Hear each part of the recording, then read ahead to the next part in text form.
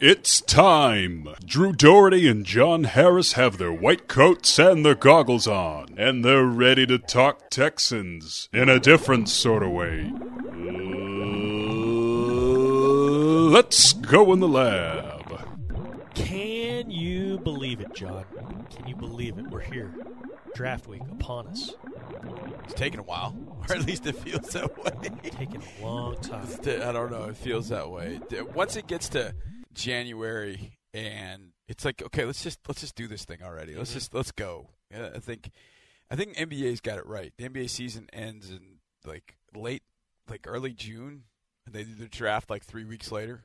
It's like just do it. Now, the NBA only does 2 rounds, but I wish we sort of did that. I wish we could do it. It would be interesting if we did the draft before free agency, but then again, I know the NFLPA would not want that because then a lot of jobs get taken away. But from that perspective, it does take a while. Not worst case, but if you're not going to do it before the free agency, I wish we would have done it 2 weeks ago. Yeah. When they used to do it. The first couple weeks in April, like that. I'd be fine moving it 2 months forward, though. I wouldn't be opposed to that. I mean, I like the fact that we had the schedule to talk about last week. That kind of got us over the hump, if you will, but it's like, now, okay, let's just go. Do you really need pro days? Is that really necessary?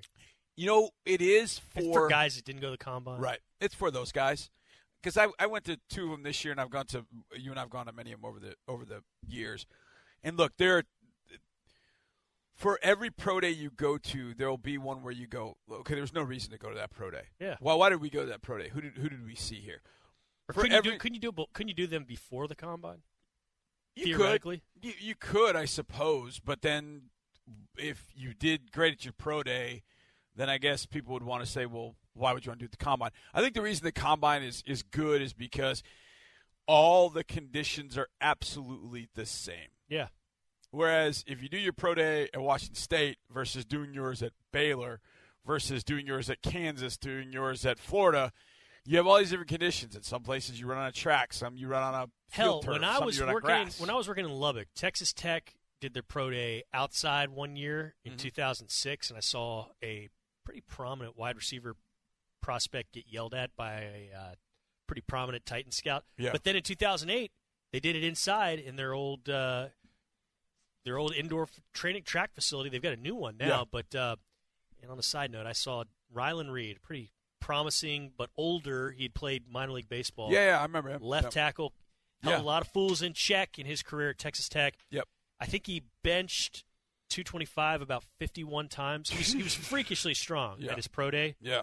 And then he went to run the 40, and his knee basically exploded as he was finished, and he never got drafted. He would have played in the NFL. Yeah. Anyhow, it's here. The draft is here in just a few short days. Mm-hmm. And I want to ask you what these 3 names have in common, John. Okay. Justin Hunter, Corey Coleman, and Pat Mahomes. It's kind of a random grouping, isn't it? Justin Hunter, a wide receiver who was drafted in 2013 by the Titans. Yeah, to Tennessee. 2016's Corey Coleman, another wide receiver, drafted by the Browns. Mm-hmm. 2017, Pat Mahomes, quarterback, taken by the Chiefs ahead of Deshaun Watson that year. What could those 3 possibly have in common, John? I think they're all trade-ups. I know Corey Coleman is, and I know Patrick Mahomes is. I'm pretty sure that Coleman was. I could be wrong on that, but I'm almost positive that Corey Coleman was a trade-up because I remember thinking who would be the first receiver off the board in 2016. And Will was in that conversation. Josh Doxson was in that conversation. Coleman was, I don't want to say consensus number 1, but I remember thinking I didn't have Coleman coming off the board for a while. And then the Browns, I want to say, traded up. So are they trade-up situations? I can't remember if Coleman was or not. I don't know. That's not the connection. That's not where I'm going. Yeah, okay. You totally took this off. Okay. But that's all right. That's what we do here on In the Lab. Okay. Justin Hunter and Corey Coleman and Pat Mahomes were all in the final Houston Texans mock draft survey of that year, 13, 16, and 17. Yeah. They were who most of the experts, or the majority of the experts, had the Texans taking in the first round. Yep. Now, finishing second in each of those mock draft surveys, if you want to go chronologically, 2013, most experts had DeAndre Hopkins going to the Texans. In 16, Most experts had Will Fuller going to the Texans second most behind these guys. Yeah. And in 17, Second Watson most. and Cam Robinson were they split the That's vote. interesting. So the second finisher in the mock draft survey in 3 of the last 5 of them that the Texans have had a first-round pick has wound up being the pick. So right now, unless something drastic changes, it looks like Andre Dillard is going to win the Houston Texans mock draft survey. So Which means we'll that give he's him a not, big high five. Yeah, he's going somewhere else. But the guy, if it looks like his second tally holds, Cody Ford, Oklahoma offensive lineman, has the second most votes right now. But I went back and looked at some of these. Peter King has been right on a lot of them. He called Will Fuller. I mean, in 16 he hit Will. Yeah, so it's interesting knowing that and knowing what he wrote about yesterday, saying they Which think is a the trade-up Texans scenario. might trade up. And all we've been hearing is that the Texans are going to trade back. And now we're starting to hear from some of these national guys that they might trade up. I'm starting to doubt my own self because I thought no chance they trade up. Well, here's a couple of things. Number one, I think a trade up in a mock draft, because look, when you do your mock draft, you can do one of two things. You can either just draft as is, which you know is not going to happen, or you can start invoking trades. Well, to trade up, first of all, you got to have a team that wants to trade down. And the teams that I've talked about trading down are the Lions. Yeah. I haven't heard Miami, but I wouldn't be surprised if Miami. That makes sense because they want to add Yeah, volume picks. The Jets. Now, 3 is too far to move up, I think, and I think it's too cost prohibitive to move up at that point. But those are teams that talked about moving down. So you got to have teams that move down, and that want to move down. Then you've got the fact that the Texans have a pretty distinct need, in that being in the offensive line. Yep. Now, you could say corner, but I would think to go up and get one of the top 3 guys, Jonah Williams, Juwan Taylor, Andre Dillard. And I would think they would go Taylor, Dillard, then Williams. But either way, I think Jonah Williams is a heck of a football player. And I think for us, he might end up playing left tackle. In the end, he might be a right tackle. He might be Brian Bulaga, basically. Bulaga was left tackle at Iowa. He moved over to right tackle for the Packers and was a really solid player and has been a solid player ever since he got there. That might be what happens, but I think Jonah might start out at left tackle and then move over to right, depending on what happens. But that said, you've got a distinct position need. And the Texans have, I don't want to say excess draft capital, but they've got, they've got some ammunition. Yeah. So all of that, when you factor in all of that, not to mention the teams that the Texans have been mentioned about trading up, those are teams that, like I mentioned, Detroit, Bob Quinn, there's a New England connection. In Miami, Brian Flores just took over as head coach. There's a heavy Miami connection there, even though Chris Greer is a GM. There's a big-time New England connection there. So sometimes you find teams that you want to deal with. And here's another one. Denver might be in a situation where it wants to trade down as well. And last year, John Elway and Brian Gay, Brian sat here and told us, boy, John was really easy to work with. John Elway being the president of operations there, that John was really easy to work with. You throw all of that together, the fact that there are teams that want to move down, the Texans have a distinct need, they have excess draft capital, that extra second rounder that they have, and it makes a lot of sense that they're a team that everybody pushes forward as far as, hey, this is a trade up. This team I could see trading up. Yeah. Because the other aspect of it is it's an 11-5 football team from last year, that if you fix that need, how much better can this team be? So it makes a lot of sense. There's one person in particular in the national media that I pay attention to more than any other, because I think that he is the one guy that I think he's known. Time out. I just mouthed when you said that, the one guy. I just mouthed the name who I know because you and I are buddies. Yeah. We talk and we share things. Uh-huh. And this guy gets under your skin like nobody's business over the last 5 years. Oh, We're not going to say his name. No. But I just mouthed his name when you said that. And you put one of your fingers up at me telling me I was number one. You were number one. Go ahead. Yeah. So this guy that you talk about, not the guy that I mouthed. Yeah. Anyways. He also had a trade scenario. And I tend to trust a lot of the things that I've heard him say over the years. Albert Breer. from MMQB now, right? Yeah. Is MMQB? A lot of times what Albert says, I trust.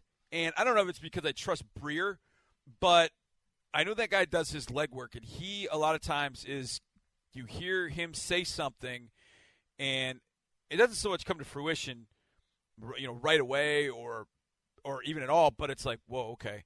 He's connected, man. He's connected. He's never just going to go off and half-cocked. He has a trade-up. He has a trade-up situation in his mock. Or I don't know if he did a mock, but he said there are two teams to keep an eye on, Houston being one of them. I can't remember what the other one was. Not maybe Carolina? I can't remember. But there was another one. I think it's Carolina. As far as being positioned to move up that way. Because his reasoning was Texans have 2 second-round picks. Carolina's got 2 third-round picks. Yeah. And so that's been – I've seen that more – I don't know how many mocks I've looked at, and Houston has been a trade-up in every single situation. Yeah. Every single situation. So I won't be surprised. I've said this before. I won't be surprised at anything that happens. I don't care what it is. Yeah. I don't care if we're sitting here at 23 and the Texans drafted Kyler Murray. I wouldn't be surprised at anything. I think that would be strange, but I wouldn't be surprised at anything. I've seen these drafts. You've seen these drafts. Well, let me give you a little – There have been so many different things that go like, well, I didn't see that coming. Let me give you a little factoid that I think we don't always remember at this time of year, or we're not remembering this year. Texans have not stayed put in the first round since 2015. They moved up in 17. Yeah. They moved up in 16 to get Will Fuller. Just one spot, but they moved up to get him. Yep. Moved up drastically to get to Deshaun Watson the next year. Didn't have a pick last year. Mm-hmm. So it's been a while since they've stayed put. And then I want to veer back. I just have this gut and this and I don't think it's anything outlandish, but I really have like a mild crush on Jonah Williams, the Alabama. I think he is just – and I think he can play left tackle. I think he could too. And I think he could be really good at left tackle. And just based on what I saw of him at the Combine when he was meeting with people, talking with people, based on what he did in college, I think that guy is just so – he looks so dependable. Drew, there are two guys – I mean, there are a few guys, but there are two guys in particular that I know the things I know about them and what we know about this locker room and what Brian Gaine and Bill O'Brien have talked about as sort of our kind of guys, if you will. Jonah Williams is one of them. Yeah. Apparently, he sits down with a spreadsheet before every game. And he goes through. He's a gym rat. He loves the game. He's everything. He's everything you really want in a player. The only thing he's not is a really tremendous athlete. Right. And that's the one thing that carried Dwayne when he struggled the first couple of years was he was very athletic. Yeah. So he could, once his technique and all that kind of matched up with the athleticism, you end up getting one of the great left tackles in the game. But I don't know that you could say that David Bakhtiari is a great athlete, but he moves extremely well. His technique is tremendous. He's tougher than nails. He studies. I mean, and he was a first-team All-Pro last year. Yeah, and he was a fourth-rounder. Yeah. A guy the Texans could have had in 2013, but obviously they didn't have a need in 2013. Yeah. So from that perspective, Jonah Williams, and the other one is Dalton Risner. Yeah. Risner is just nasty, 1,000% ball. And I'll never forget, I can't remember what game it was, but we had a home game. It may have been the Giants opener. And I just remember this. I was down in the end zone, and we were getting ready for the game, and we went to a break, and all of a sudden, Dre goes, Johnny. And I was like, uh-oh. You know Dalton Risner? I was like, oh, yeah, I love that guy. And he goes, I want that guy to be a Texan. And he goes, that's the quintessential Texan. And they had production meetings at Kansas State because Dre was calling, I think it was K-State, Mississippi State, or maybe K-State, UMass, one of the two. He was calling that game, and they did the production meeting with Dalton Risner. And he was like, Johnny, he's one of the most impressive dudes I've ever talked to in a production meeting. Said he's off the charts. I tried to get to him at the Senior Bowl, and there were like 8 to 10 people thick around him. I couldn't get to him because he literally was just holding court. And he had good practices that week, too. Oh, he had really good practices, great practices. He played at right tackle. Yeah. He's smart. I mean, he's a Texans lineman. I think Andre Dillard could be that. I think Andre's a little quieter. Yeah. You know, he's not going to be a guy like Dalton that gets up in front of the, Andre's not going to be bad, but he's just a little bit quieter the way that he goes about things. Risner just is so good in speaking to the media and talking to people, And then he plays the game with a chip on his shoulder, which I think is fantastic. I wouldn't be surprised if Jonah is off the board, Juwan Taylor's off the board, Diller's off the board, Greedy Williams off the board, and they take Dalton Reisner. Yeah. I wouldn't be surprised at 23, and I wouldn't have a problem with that. Just get better. I wouldn't have a problem. He's going to end up making your offensive line better in the long run, no doubt. Yeah. No doubt. But I'm with you, Drew. I think there's a lot of talk about Jonah going into guard, and I get all that. But, yeah, Jonah struggled with Clelin Ferrell, and I had to get over that. I really had to get over that. I had a hard time at first, trying to get over that. Man, Ferrell just really kind of ate him up. And I was like, is that where the athleticism or lack thereof, not being a great athlete, is that really where it shows? But I just feel like if you get him in your system, he's going to study every single day. He's going to be like Deshaun in that way. I think that's what we have talked about a lot with Deshaun. When Deshaun got here, he took the playbook and just soaked it in every day. And sometimes guys have a bad day. Yeah, or sometimes there's a bad match. I mean, Dwayne Brown will tell you himself, it was tough going against Dwight Freeney. No doubt, yeah. He said, absolutely. I struggled against Dwight Freeney. I had bad days against Dwight Freeney. Sometimes you're just going to have bad days against guys in the NFL. No doubt. But I think you take out that one game against Clemson, pretty damn good resume otherwise. Oh, I mean, and the thing about it is... And he probably learned from what he struggled with against that guy and knows how to correct that moving And probably forward. all offseason, Drew, he has worked at whatever it was that was giving him issues against Clelin Ferrell. And sometimes it was Ferrell's strength. And look, sometimes you're not, you can only get so strong. But I guarantee the things that he didn't do that night against Ferrell, he's going to want to do better, and he's going to get better. And that's what you know about him, is he's going to work his tail off to get better. One worry I do have this worry about Alabama guys, is that Alabama guys come into the league, and they have success, but they get beaten up in college. Yeah. Nick does not back off. Plus, they play 15 games a year. Right. He's playing in the title game, the semifinal game. Exactly. Yeah. So Jonah's only played 3 years at Alabama, so he's not a redshirt senior where he was there for 5 years and he played 4. He played 3 years. He played a lot of football. You would hope that he's held up body-wise. I mean, we just found out today that Rashawn Gary's dealing with a labrum tear in his shoulder that could send him down the draft board. Could not. He could play with it the first year. It's really up to teams. I mean, Montez Sweat's dealing with heart conditions. Some of those things you just don't know how that's going to play out on draft night. But I'd imagine, I haven't heard anything medically on Jonah Williams, but I just know that the Alabama guys come into the league pretty beat up. I remember C.J. Mosley coming into the league from Alabama going to the Baltimore Ravens, and he had tape everywhere on him. I loved him as a player, but I just worried he was going to break down. And luckily he hasn't. And if that player doesn't from Alabama, they're going to be a good football player because they've gone through the ringer. I mean, Nick has put them through the process at Alabama. They played in the crucible week in, week out in the SEC. And then in December, January, they do it again. In playoffs. Yeah. And you just – multiple times. You just reminded me where I was going with this point, and that is a lot of what Alabama does, we also do. They run zone game. We run zone game. They run a little bit of power. We don't run as much power. They run a little bit of it. So I think it's easier to look at a guy like Jonah Williams and say, and this is where I think looking at Dillard, you've got to project a little bit more. Yeah. In that, okay, could this guy be a good run blocker for us? If he is going to be a good run blocker for us, is he going to be more a power guy? Is he going to be more of a zone guy? I think he's going to be more of a zone guy, but either way, point being, with Jonah Williams, you've seen it. Yeah. You've seen what he can do. The projection is probably a little bit easier to make from that perspective. You know where his floor and ceiling are going to be. Whereas you look at Dillard, as much as I love him as a pass protector, as a run blocker, you go, oh, man. He was on an island. Yeah. When those wide splits in Leach's offense, and listen. It's just one-on-one a lot of times. Even if they're going to run the ball at all, Drew.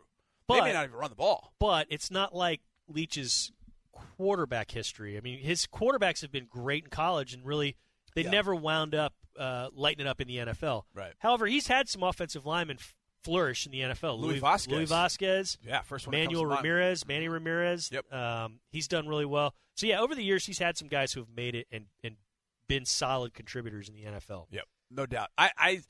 I'm with you. I like Jonah Williams. I've kind of, as the process has gone on, I've probably learned to like him a lot more than I may have earlier in the process. He seems like he's the devil man. Yeah, I think he's the devil right. I think it's a great way what he's gonna do for you. Yeah, no doubt. And I think that's what's different from a guy like Greg Little too. Like you watch Greg Little and you go, We don't really do any of that. So you're really making a projection on a guy that's like, oh, man, I don't know. You're really making a projection. With Jonah, like you said, you know what you're going to get. Now, look, you might get a B-plus versus, nothing wrong with that. A-plus, but you're going to get Compared B-plus to what you've all seen the here, time. Yeah. No doubt. Yeah, you take a B-plus every single day of the week. Okay, I'm going to Nashville on Wednesday. Thursday during the day, I'm going to talk to our buddy DeAndre Hopkins. He's going to be presenting the second-round picks. He'll be calling out the names and numbers. But before that, I'm going to catch up with him, see what he's been doing this offseason. I want to find out what the one thing he's worked on this year has been. Because last year he was catching golf balls and tennis balls because he wanted to work on his hands, which is amazing. So I want to find out what the greatest in the game is doing to get better, because I know he's doing something to get better. So I'm going to find out that and a few more other things from him. We'll talk with you guys live right before the draft, 6 o'clock hour on Thursday night. And then if our guy's there, we're going to mic him up, follow him around, do some one-on-ones with him, and have a good time. But I can't wait. Nashville's going to be fun. You, on the other hand, will be here. That's right. Starting, 73 hours straight of draft chatter? It feels like radio? it, but you know how I am. We get the draft rolling and things happen.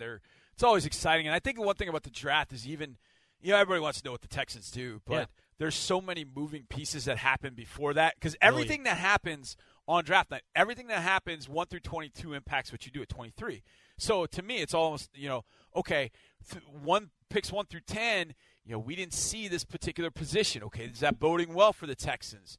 Potentially it is. And all of a sudden you see a run from 15 through 18, and you're like, oh, man, they're all our picks going off the board. Yeah. All of it impacts in number 23 and then 54 and 55. And so that's why I have a lot of fun doing it. So we'll do the draft show with me, Mark, and Andre on Thursday night, and then Friday, me and Mark with Paul Gallant, radio-wise, and then Saturday in the morning, it's me, Sean Pendergast, and Wade Smith, and then the second part is going to be me, Mark, and Mike Meltzer. So looking forward to it. I love doing the draft. It's one of the fun things all year. It's a talented set of lineups that you just named off, and that first night, not to knock the other guys on the other days, but that first night, that's about as perfect a lineup as you get, because you know the college game. You're calling college games locally. Yep. You study the draft, You're always in here during the season, during the off season, studying tape. Andre Ware, every single Saturday day, he's calling a college game. Yep. And then he comes and calls the color on our games with Mark. Yep. And Mark knows the Texans like the back of his hand, knows the team history and everything. So I don't know if you could pick a better trio to comment about the Texans draft than you three guys, and I can't wait to listen. I think I'll tell you a quick funny story. We'll go to In the Lab story time real quick. Oh yeah. We were in the studio last year, and we had the draft party on Friday because we weren't making a pick till third round on Friday. Mm-hmm. So we're in the studio, and everybody's seen our desk. Mm-hmm. They've seen our 360. So I was sitting in the spot basically that you sit in for 360. And then Dre was sitting next to me, and then Mark is in the spot that you were over there. And so Mark's got the computer in front of him, and he's tracking trades and everything, and Dre's next to me. And so we're kind of watching things go, and the Texans don't have a pick, so we're more concerned about what the other teams are doing, what's going on. And one of the big themes of last year was the quarterbacks going in the first round. So Baker comes off the board, and Sam Darnold comes off the board. The Bills move up and get Josh Allen, and then the Cardinals trade up to get Josh Rosen. So the only quarterback that's still there, that's sitting in the green room, is Lamar Jackson. Yeah. And Lamar won the Heisman in 2016. So there's this fraternity of guys that have won the Heisman. And so Andre's one of them. He won it in 1989. And so Lamar's mother handled everything pre-draft. She handled everything. She didn't do any media, nothing. But she connected with Andre, and the only interview that she allowed Lamar to do was one with Andre for ESPN. And so they connected even more, got to know each other. So we're sitting here, and one of the main figures in the draft is Lamar Jackson. And at some point, Dre's got his phone in between us, and so Dre's to my left. And so he takes his phone, and he just slides it over in front of me. And so we're getting into the 20s.